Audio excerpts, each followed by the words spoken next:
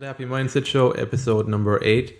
Today's episode is entitled Food for Thought, and today I'm joined by Elaine Helides. Elaine is a well-being coach. She's written several books and she's created several Udemy courses. So today we have her on the show to get some insights into how she's gone about doing all this stuff. So thanks for being on the show, Elaine. And it's a pleasure. Thank you for asking me, Dennis. No worries. Could you give us just a brief introduction yourself into how you got to where you are today and how you got into being a wellness coach? I did, sorry if people have heard me say this before to Jamie, but I did lots of NLP courses years ago, and I did one with Paul McKenna and Dr. Richard Bandler, who was the co-creator, and Michael Neill, funnily enough, who was my one of my original NLP teachers. So I did practitioner and master practitioner with them, and I really enjoyed. Richard Bandler says I had a very unhappy childhood and once was enough, and I really liked that. I liked the going forward rather than keep going back.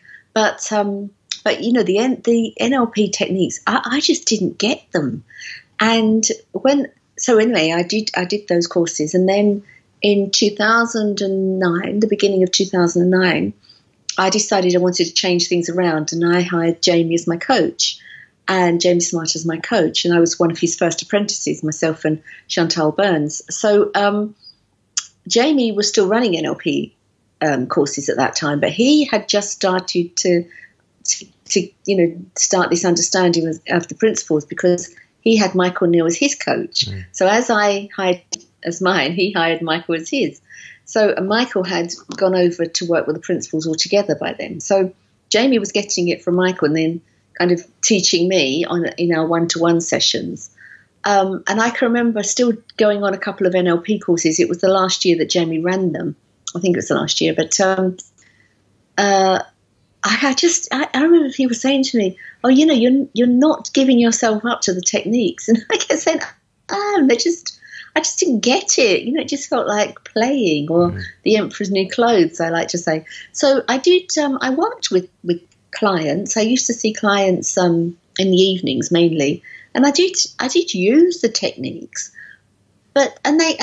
clients did get relief from whatever it was they came for, but in my head I just didn't think they were lasting. I didn't feel they were going to last over time, because if you keep tapping your hand, say, you habituate to it, and in the end you don't feel it anymore. And that's how I felt about the techniques, that they would work in a situation. So if you had a bad memory and you went through the whole cinema technique, you see yourself and then you move back a few and then you see yourself seeing yourself and eventually you're on the screen and blah, blah. That would work for that memory. Then what happened if you had another one? Did you have to go through the whole thing again? It was exhausting. Sounds like it. So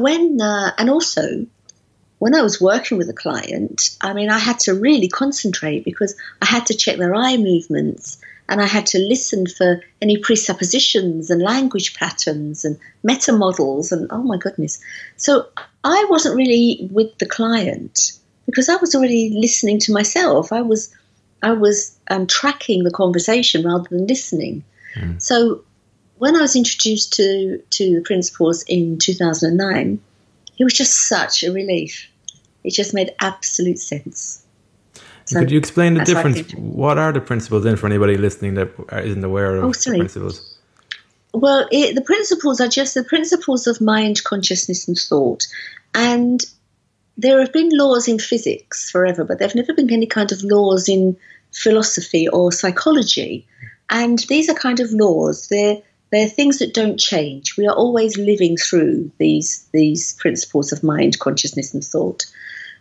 It doesn't actually matter what they're called, because we're talking about something that just is.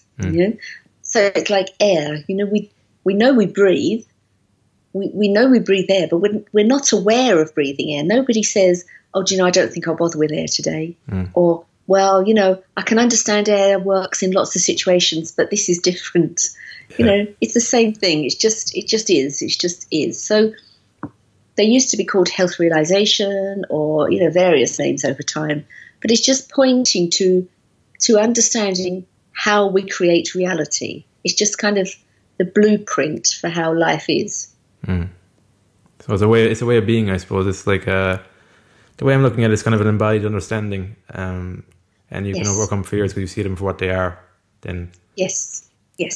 And the wonderful thing is because these principles point to something underneath. They point to thought. I mean, they point obviously to mind, and I like to say that I'm going to have to change this soon because we all download now. But I used to say, and I still do sometimes, that it's a bit like a DVD player. And so mind is whatever you want to think of it. It could be God, it could be spirit, it's whatever you want to call. For me, it's energy. It's energy. It's what makes the grass grow, what makes the sea come in and out. It's just energy. And if you think of a DVD player, you have to plug the DVD player in to the power source in order for it to work. And consciousness is what brings thought alive. We wouldn't be living if we didn't have consciousness. So consciousness is like the DVD player. Because if I showed you a DVD and it was just the disc, and I could say this is a really good film, well, it means nothing if it's just the disc. So I'd have to use the player to bring the disc alive. That's it, yeah. And the disc is like thought. So whatever we're thinking, we create our reality moment by moment with our thinking. Now, so if you put a rom-com disc in, you'll get one experience. If you put a scary film in, you'll get another experience. So that's how I just like to kind of demonstrate what mind, consciousness, and thought are. It's a good analogy, though, right? The DVD player, because the thinking is actually what's creating the experience there, and it's the one thing you don't see when you're looking at the TV screen. So it's kind of it's a good analogy, I think. Yes. And it also shows how we create our reality individually. It's not the same for everybody, because when you put that film in, I don't know about you, but if my partner and I watch a film, quite often he might say, "That was such a good film," and I say, "It was rubbish." So it can't be coming from the film because it had the same experience. That's it. It's a good indicator, all right. What I've touched on there briefly is that you can see fears for what they are, and I heard that you used to have a fear of public speaking, and now you're like an international speaker. You go to events and stuff. How did that happen for you? Well, it didn't happen in one big fell swoop. I didn't get this massive insight, but I can remember years ago, I was terrified. I was terrified of going into a room of people that I knew. I was terrified, and I think really what it was I was terrified of people looking at me en masse. And I think that's a lot of the time that people get terrified. And obviously the only thing I could be terrified of was my thinking about them.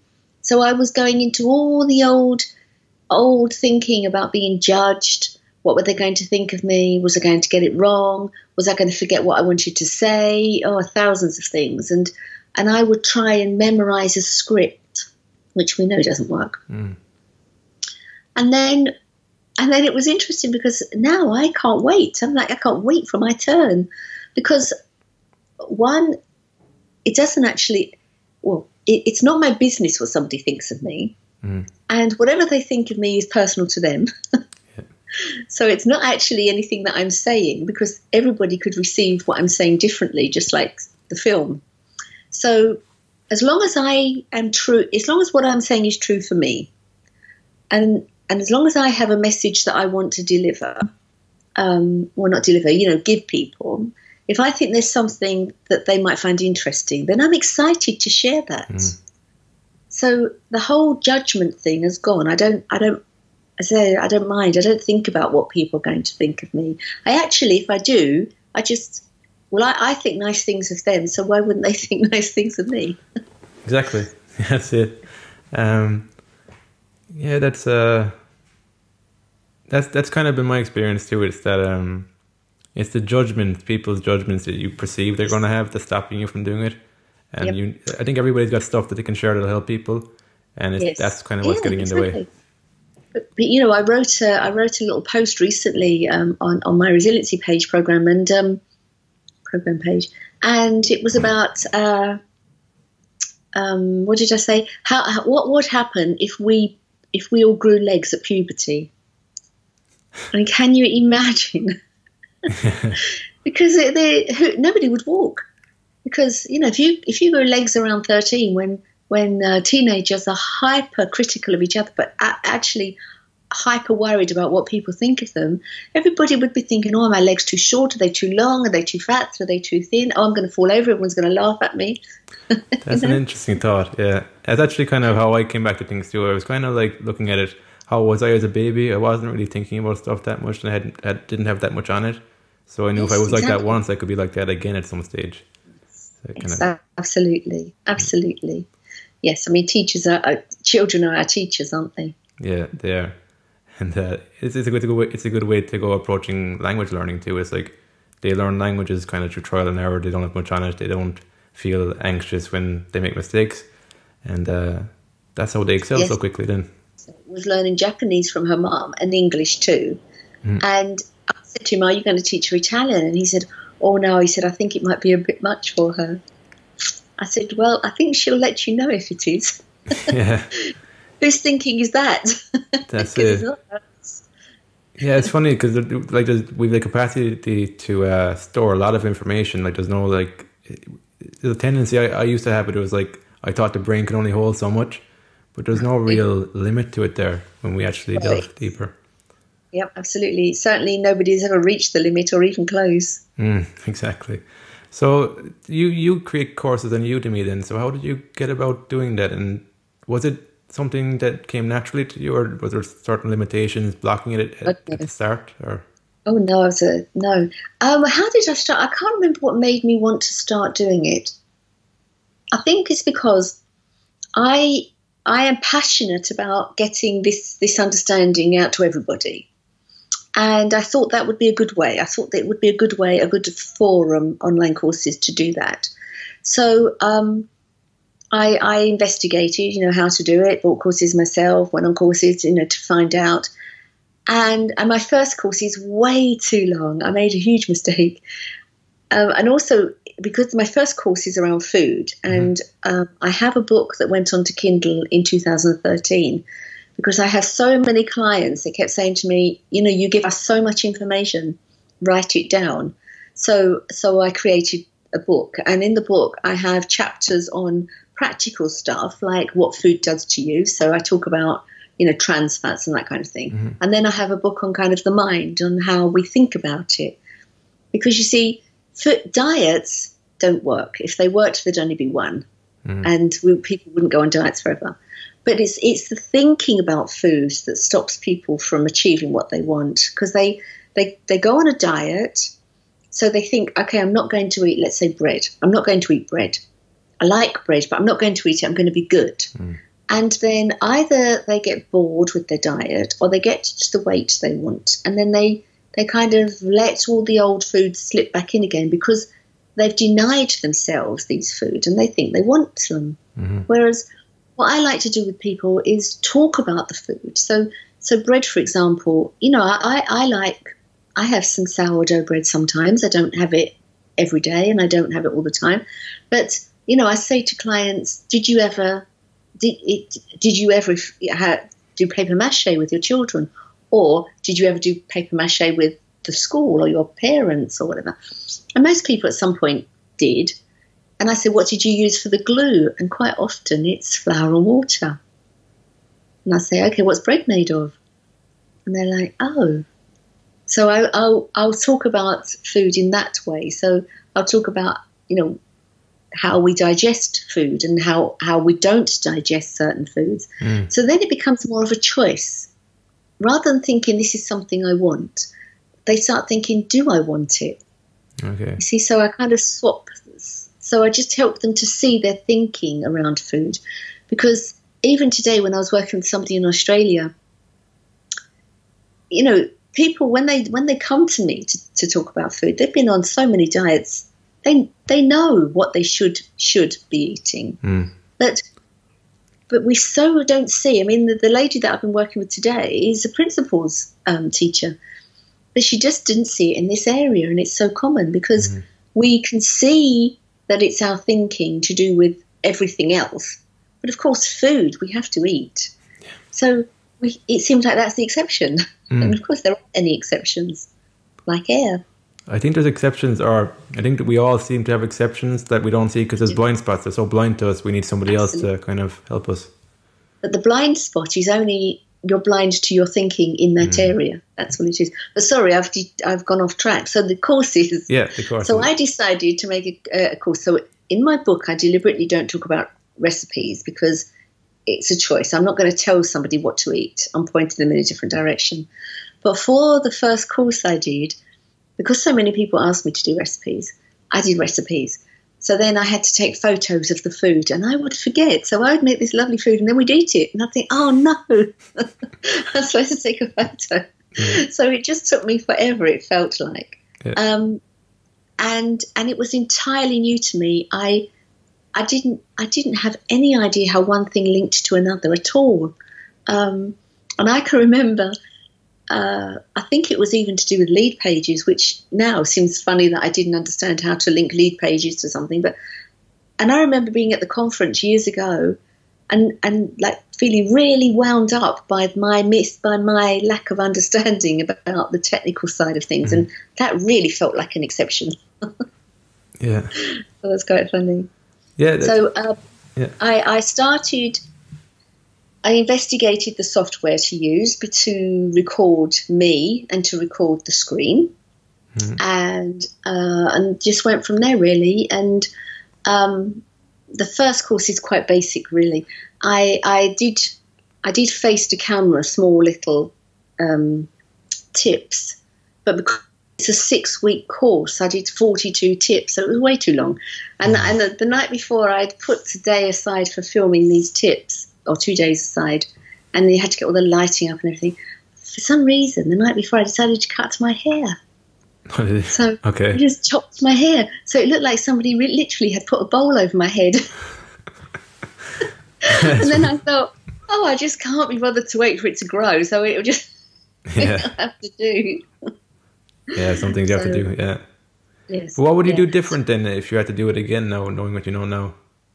Well, the first course was too long, for sure. Yeah. So the second course I cut down, I made a small course, and again around food. And I think that was basically the same format as the first one. But then the third one, I did a course called Overcoming Overwhelm. And that was just, so the first two are around food from a principles point of view, and the third one is just pure principles. And I did much more still photos and videos. Mm-hmm. So I made it much more interesting, I thought, because it was so that's what I did for the third one. And then the fourth one, I went really crazy and got a green screen. Okay. Yeah. and then learned that. So every single time I was doing it, I was learning a skill, which is all good, isn't it? But that was quite funny. I think that's the creative process. It's just adding in a little bit each time based on what you've kind of learned from the last time. Yes. Did it take you, or did it, like when you're doing the slideshows and stuff, was that something you'd done before or something you just picked up? No, never. No, start from scratch. Was it hard for you to start from scratch? Did it take a long time, or looking back on it? There was some frustration, and there's always a learning. And there was some frustration when I couldn't understand something. Of course, when you understand it, it's a bit like, again, the principles. When you see it, you can't unsee it. Yep. But when there's something you don't understand, there was a frustration. And I think, when did I do my first one? A few years ago. I can't remember, 3 years ago, maybe 4 years ago. And there weren't so many people doing online courses, whereas now there are more people, and there are more people that you can call up and say, how do you do this? Or send them a message. And, I'm always happy to share with people. And so if anybody gets stuck, I'm very happy for them to contact me. But I didn't have anybody that I could do that. So it was all self-taught with, trusty Googling everything and buying other courses from Udemy to watch. And did you find your curiosity guiding you there in those sort of self-learning situations? Yes, absolutely. And even though I would get very frustrated, I'm very, kind of completely blocked with my thinking about it, because I would get so like, how do I do this? I don't understand. And then I knew, just leave it alone. Just leave it alone, and don't keep going over and over the same thing. And then I knew that I would understand. I was just impatient to understand everything straight away. So that was where it was invaluable to have this understanding, because I knew that I would get to there in the end, and I knew I didn't have to suffer over it. I might suffer for a little while I was in frustrated thinking, but beyond that, I knew it would be okay. And I knew it would be okay anyway. I mean, what was going to happen even if I didn't complete it? What was going to happen? Exactly, it wouldn't be the end of the world. You do something else. Exactly. Yes. Yeah. So, how important is community and mentors been in your life to get you to where you are today? Oh, massively. I was so lucky, because I say Jamie, I get kind of confused with the years. So Jamie and I worked together in 2009, and I say worked together in 2009. He's wonderful. I know I could call him up tonight and he'd be there. But so it's like we never kind of stopped working together, if you see what I mean. But so he was my coach in 2009, and then in 2010, I think he started the first phase of his journey. And then it might be a year after that, maybe in 2010, he kind of went all in, and then he got just about everybody over to do 3 days. So at that point, I had already worked with George and Terry Rubenstein and Shal, and then Jamie brought over Sandy Crott, Garrett Kramer, Keith Blevins, Kathy Casey. Gosh, I can't even remember so many people. So we had a lot there. And I also did the first year of the One Thought Foundation. So audited that. So I attended all of the in-person sessions there. So it was really, really packed. And then did the trainer training year with Mark Howard and Kathy Casey with Jamie. So in the beginning, I was incredibly lucky to have so many mentors. And then, of course, did a lot of work with Dickon and days with Bill Pettit, mental health days with Bill, and sounds pretty extremely.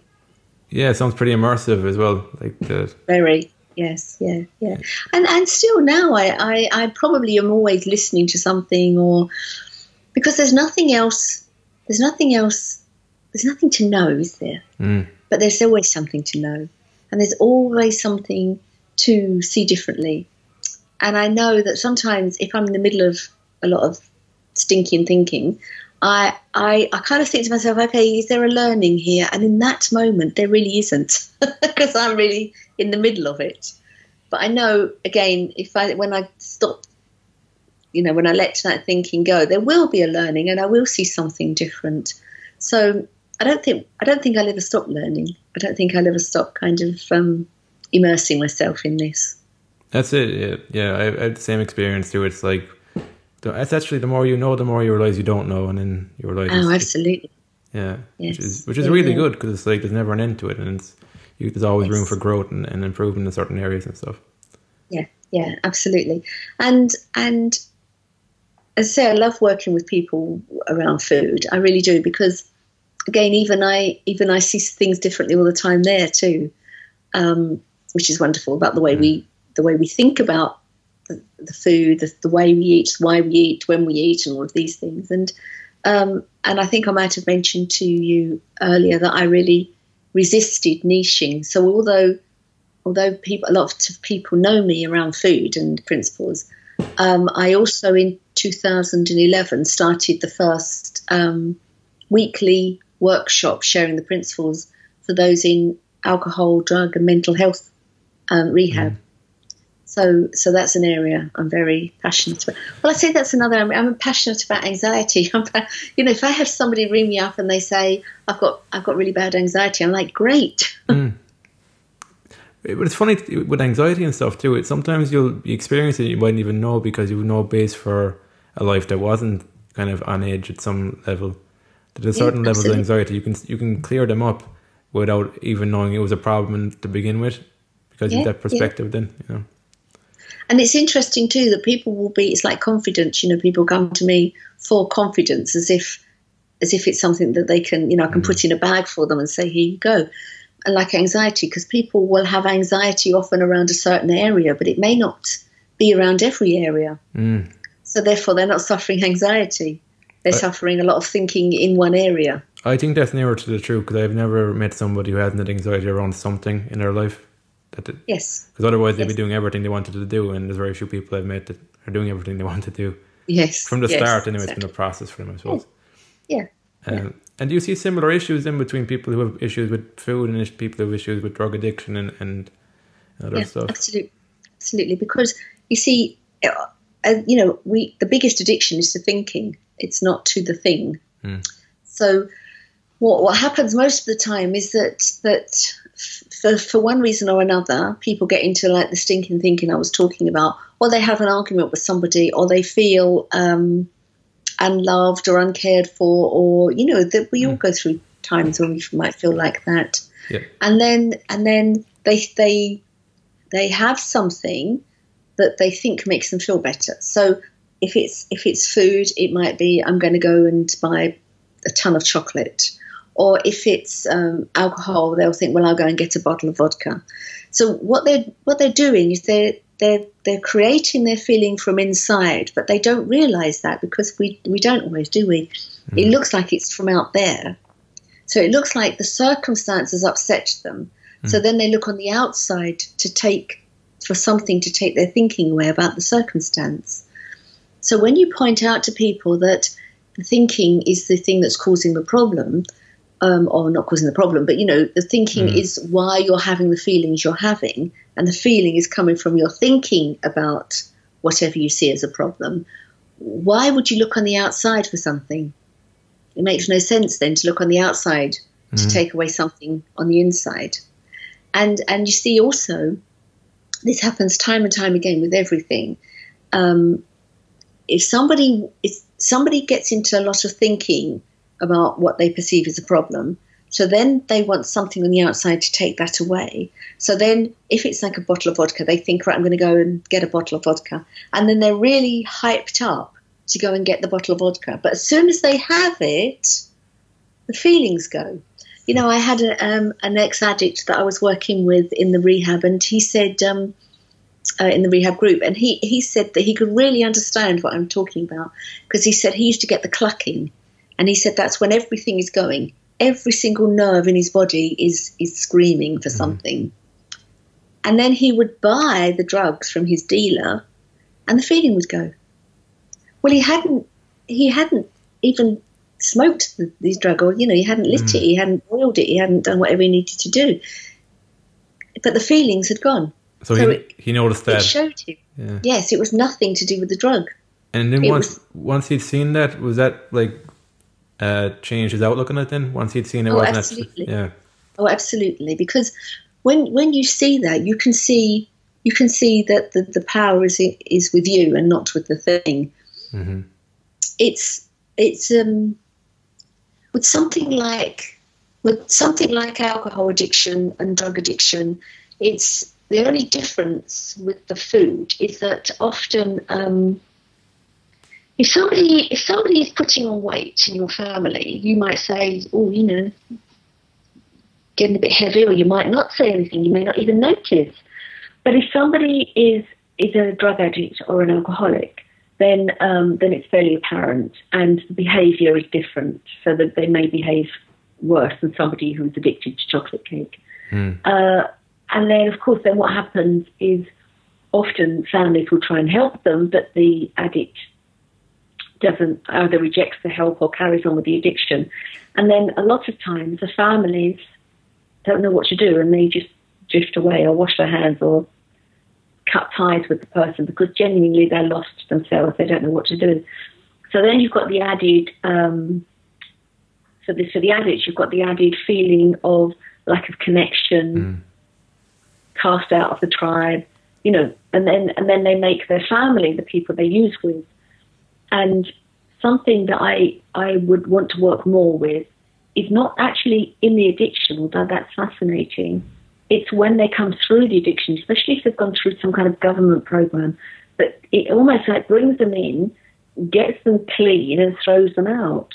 Well, what do? Because they haven't anywhere to go. Even if they manage to get a room, if the government do, manage to get them a room, they haven't any friends because their friends are the people they're used with, and they can't trust themselves to be around those people.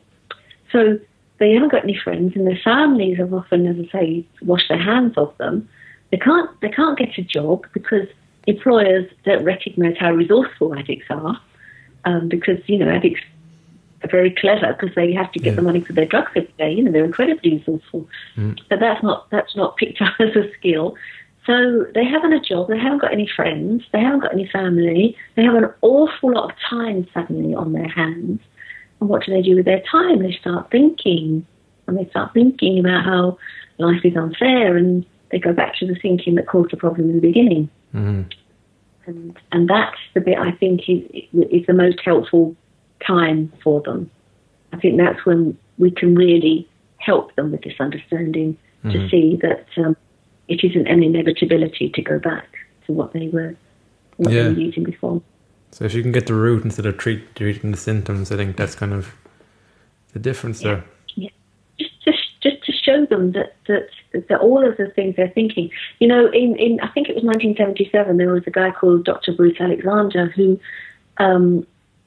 he's a professor, and at the time researchers were looking at addiction, as they always are, and they had lots of rats in what they were called Skinner boxes, and these boxes are where rats are isolated, so they have no connection with each other. And it was a test to see, when they drank morphine as opposed to water and blah, blah. Anyway, all the rats became addicted, no surprise. But Professor Alexander did not believe that this was a true case study, because he knew that rats, like humans, are very social creatures, and they were isolated. There was no connection. So he and his researchers formed a rat park. They made a rat park, and they put things that rats like to play with and balls, and they made little runs for them, and they put male and female rats in. So obviously there were quite a few rats very soon, and they all interacted with each other, and none of them touched the morphine. And even when they took the water away, so the rats were forced to drink the morphine, as soon as they reintroduced the water, the rats went back to the water, because they had no need for the drug, because they had this connection. And, Professor Alexander said, wouldn't it be wonderful if we all see life, instead of seeing life as a cage, we see it as a park? That's it. Nice. Funny when you're saying that now, actually, I'd heard a story about when the Americans were fighting in Vietnam that a lot of the soldiers were hooked on heroin, but when they came home, a lot of them weren't. Yeah. Well, how about when people go into hospital? I mean, if I was in, God forbid, some car accident and broke lots of bones, and I was in hospital, they'd give me diamorphine. And you don't get addicted to that, No, because you see, what happens when people are in hospital, they use the drug for pain relief, but they expect to get better. And as their body heals, they expect to come off the drug because it has a purpose to get better, not to try and change our thoughts. But if it was the drug itself, then everybody would come out of hospital addicted. It's funny you mentioned the word purpose there, actually, too. I think it's when you lose a sense of purpose that's kind of when the thinking gathers too. You don't have a purpose and direction and stuff. Yes. Sense of self as well, Yeah. So you've written quite a few books now as well. So did you always want to be a writer, or was it that you had information you needed to get out and writing was a good medium for it? Yes, well, the food book is, and it's called Mindfulness, the No Diet, because it's not a diet. But actually, the other books have come from the Udemy course, because, you hear a lot about repurposing. So they're just the transcript, really, because I like to, my courses are like me chatting in a way. So it kind of lent itself to the transcript, making a book. So they're just like little books. Yeah. So I do like writing, actually. I mean, I post every day on I've also got a membership site. So that's my next thing that I'm doing, because I do like to have a project. And what's that membership site about then? What's the what's Well, the it's goal? called the Resiliency Program, and I have so there's the membership site is the Resiliency Program, but I also have a Resiliency Program page, which is just a public page that I post on, and I try and post every day. I do post every day, apart from maybe one day at the weekend, just short bits. Like Seth Godin. Do you know Seth Godin? He'll post like a few lines a day, but he's got really insightful stuff.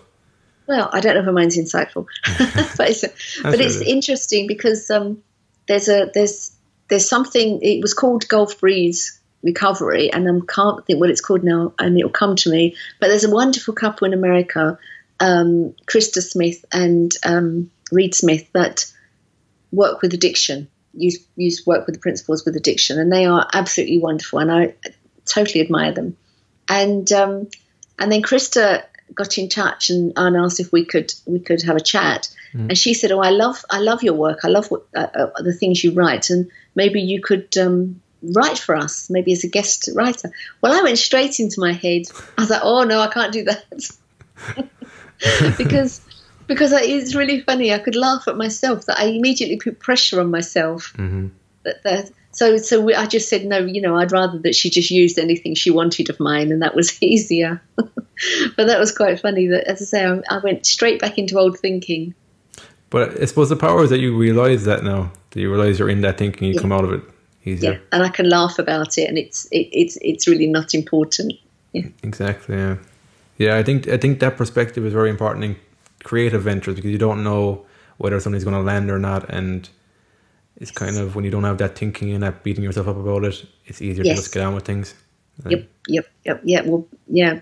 It's interesting because today, was it today or yesterday? I can't remember. I put a little post about self-love because, we often hear that we're supposed to love ourselves. Mm-hmm. Well, who can do that? Nobody. It's a really funny, how do you love yourself? It's one of those funny concepts, isn't it? Mm. And when I used to work with Paul McKenna years ago on his I Can Make You Thin days, it was our job in the breaks to help people, and we would kind of help them to see themselves with love. Mm-hmm.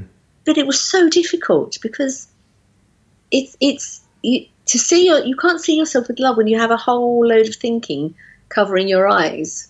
Yeah, it's so difficult. So I think self-love is to stop beating yourself up, really. And just to be a bit kinder to yourself. It's not standing in front of a mirror saying, I am gorgeous. Because if you don't think like that, you're not going to feel it. Mm. So, beating yourself up is a huge thing, I think. And that's what people do with food, because they eat something that they think they shouldn't eat, and then they beat themselves up. And then they think, oh, well, I've ruined the day. I'll eat everything in England or Ireland, and I'll start again tomorrow. And you think it would be easier if somebody just didn't beat themselves up and they just got on with it again? And is that possible for people to do that in your experience of working with people? Yes. But they just need to catch themselves doing it. I often use the example of somebody, if it's around food, who hasn't prepared their breakfast and they're rushing, they get up late and they're rushing to work and they grab a sausage roll on the way to work. And then that's not the best choice nutritionally. I get it. But then what they say is, oh, no, this is a bad day. Because when I ask people, what do you eat? They say, do you want a good day or a bad day? And I say, well, actually, every day has the same amount of time. What is a bad day? But it's when they've eaten something that they wish they hadn't. So then they beat themselves up. So then they say, this is a bad day. So they make bad food choices for the rest of the day, till they feel totally miserable, and then they start again the next day with a good day, they say. Whereas, I encourage people to say, it's a sausage roll. Full stop. I think then your next choice can be healthy, because your lunch doesn't come from your breakfast. Breakfast doesn't cause lunch. So it's a funny thing we have. I have a feeling that's pretty common, and not even around food. It's like you'll make some mistake and be like, oh, it's a bad day. And yes, exactly. If I just valued my time more, I could actually I'd be able to make better use of my time and learn from mistakes rather than wasting days on end. Yep. Just recently I went into London to listen to a talk, and we've moved to the south coast now, and it's about 2.5 hours to get into London. So I decided it was worth it. So off I went, because I knew there were going to be people that I wanted to see in the audience. And I went off, and I got back in my car in Piccadilly, which maybe wasn't the best choice to park in, but hey-ho. And I got in my car at 9:15, and I got home at 2:30 in the morning, because they kept closing motorways and then other roads. And it was just, I was going to say a disaster. But it isn't. An earthquake's a disaster. This was an inconvenience. But years ago, I would have thought that ruined my night. Mm-hmm. That ruined my night, because it took me so long to get home. Whereas actually, I had a good book to listen to. I like to listen to audiobooks on a long journey. So I had a great book to listen to. And I really enjoyed the talk, and I really enjoyed seeing all my friends. And that was it. So I don't see things like that anymore. I don't think because one thing happens, it has any impact on the rest of the day. Mm-hmm. Which is so easy, so much easier. It's so much easier, yeah. I think it takes us a few times to like catch ourselves doing it, and then kind of going, do I want to create this experience for myself all the time, or do I want to make the most of it? But I know. But I think it might come back to being kind to yourself again. Like you can do it 10 or 20 times, and still that 21st time you can go, okay, I'll change it now, or whatever. Yes. But not beating yourself up for the last 20 times. Yes, and I am a big believer in so what. Yeah. You're like, okay, I did that, so what? And then to me, so what acts like a full stop.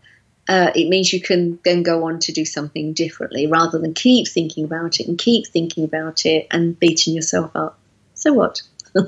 That's it, yeah. It stops that trail of thought in its tracks, doesn't it? Yes, yeah. So I've loved doing the Udemy courses, and I think I probably will do another one. But as I say, I've had a bit of a break because when did I do my? I think I put the last one out in about March or April this year. So then I started thinking about what next, and then I decided I had to work on a membership site. So I may well do another course next year, and who knows what that's going to be like. How do you get that focus, actually, when you have so many ideas going in your head, to just go at one and forget about the stuff that you don't need to be doing right now? How do I do that? I think it's just whatever I'm passionate about at the time. Mm-hmm. And I do get really passionate about my projects. And of course I see clients too. So I'll be seeing clients, but in the breaks between clients. So if I have a client in the morning and the evening, then it's like, okay, what do I want to do during the day? And I just love creating things. I think that's what I really do like to do. I like creating things. So it's just fun then. It's just fun. Yeah. Great. That's I think that's about all we have time for today. I think my last question for you would be, what is your favorite book and why? Oh, that's right. You said that. No, that's a tough one. It's a tough one. Because, I don't know. I did think about that, and then I promptly didn't think about it because I just didn't know. And I think I just love, okay, if it's a kind of principles book, I think there are so many fantastic principles books out there, but I think my favorite is Modelo. Modelo. Okay, who wrote that one? Is it Sid Banks? Is it, or? No, it's Jack Pransky. If you haven't read Modelo, oh my goodness, it's so full of hope. Modelo. It's such a wonderful. You know the story of Modelo?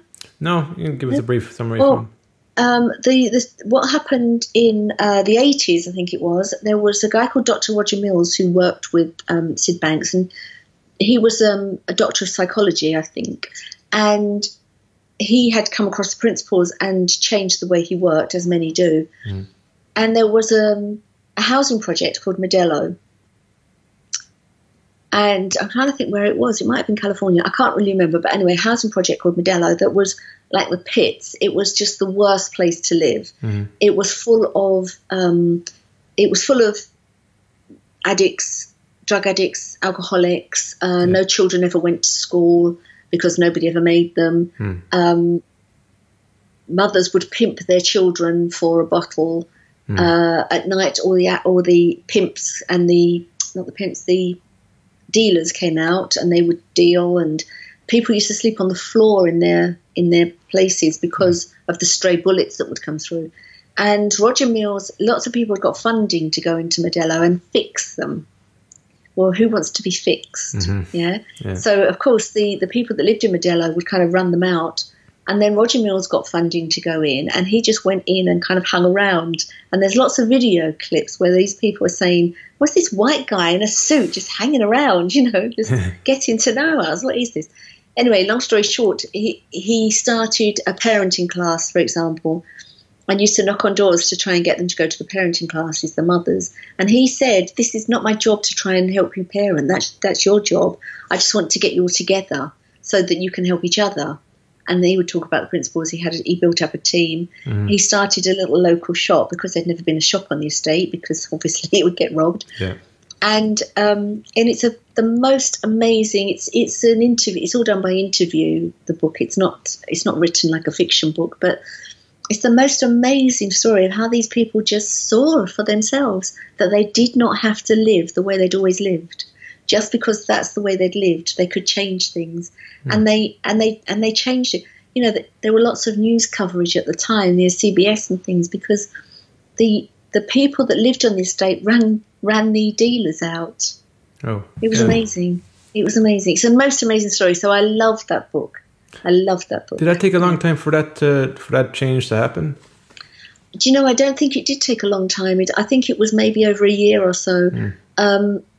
Because there were guys that were hanging around on the street corners dealing, because that's how they got money for their things, who actually went to college and graduated. Oh. And that was never known. Yeah. That just wasn't known. And Roger Mills would mediate, so a lot of the parents couldn't read, so they'd eventually send their child off to school, and the school didn't want the children because they were kind of dirty and smelly and didn't want to be there and were disruptive. So then they would send the child home with a note because they didn't want them to come back again, and the mother would see the note and then beat the child because they weren't behaving at school, and goes round and round. So Roger Mills would say things like, would you like me to go with you to the school? And so he would go with them. So then the teachers saw that the parents did want to help their children, but they hadn't got a way of expressing it. So then the teachers started to work with the parents, and they started to work with the children in a different way. So there's communication. There's communication line created then, yeah. And the way, because everybody changed the way they thought they were going to be treated, and the way they should treat others. And it's a fantastic book. So fiction, there's thousands, but in a principles context, Modelo is all-time favourite. Sounds like a good one, actually. I might give that a read sometime, actually, as well. Oh, it's wonderful. Yeah, wonderful. Yeah. Do you have any other book, then, if you wanted to throw in another one? Or is it? Oh, gosh. There's so many. But one's good. I asked for one, so one's pretty good. It's precise. I read all the time. I'm always reading. So I like reading Bruce Lipton, Dr. Bruce Lipton. I read a lot of his books. I've got one here called Spontaneous Evolution that's holding my laptop up. Okay. And I find that fascinating, because Bruce Lipton talks about how thought changes cells. What cells in our body? That's amazing. Yeah. So it's like scientific proof that we really are feeling our thinking. And he talks about, and again, I've mentioned this often, but I just love it. He talks about an experiment he did where he took one pluripotential stem cell and he cultivated it with cell culture medium, which is blood. And as the cells divided, he put them into 3 different petri dishes. And depending on the environment the cell was subjected to, it depended on whether the cell became a bone cell, a fat cell, or a muscle cell. But they were all genetically identical. I mean, isn't that stunning? That's from the environment that affected that, yeah. And the environment isn't whether you live in the sea or the city. The environment is the thinking that goes on in the body, because he says we are a skin-covered petri dish. So what happens is the blood goes around the body and it picks up the brain chemicals that we are creating with our thinking, and it takes those chemicals to the cells. I mean, isn't that amazing? It is, yeah. Yeah, I've heard thinking affects dopamine and serotonin levels and all that, and over time with kind of positive and negative thinking, it can imbalance it. Yep. Well, dopamine isn't even produced dopamine is produced at the thought of something. Oh, is it? Not when. So if you there are have studies on that, are there? Yeah. So if you think about chocolate, if that's your thing, dopamine is produced at the thought of the chocolate, not when you're eating it. Also, the same as with the drug addict, or that when he touched the bag, that's when you get Fascinating, isn't it? It is. It's all interconnected. Like it's. I know. It is. Yes. So, anyway, thanks for taking the time out to talk to us, Elaine. How would somebody get in contact with you or join any of your programs? Well, if everything I have is on the ElaineHilides.com site. So I have a website, ElaineHilides.com. Perfect. That's the best. You can find everything on there. So cool. So I'll put that in the notes for people to contact you. So thanks again for joining us. It's been a pleasure. Thank you, Dennis. Thank you. So until next time, have fun and enjoy the process. Thank you. Bye-bye.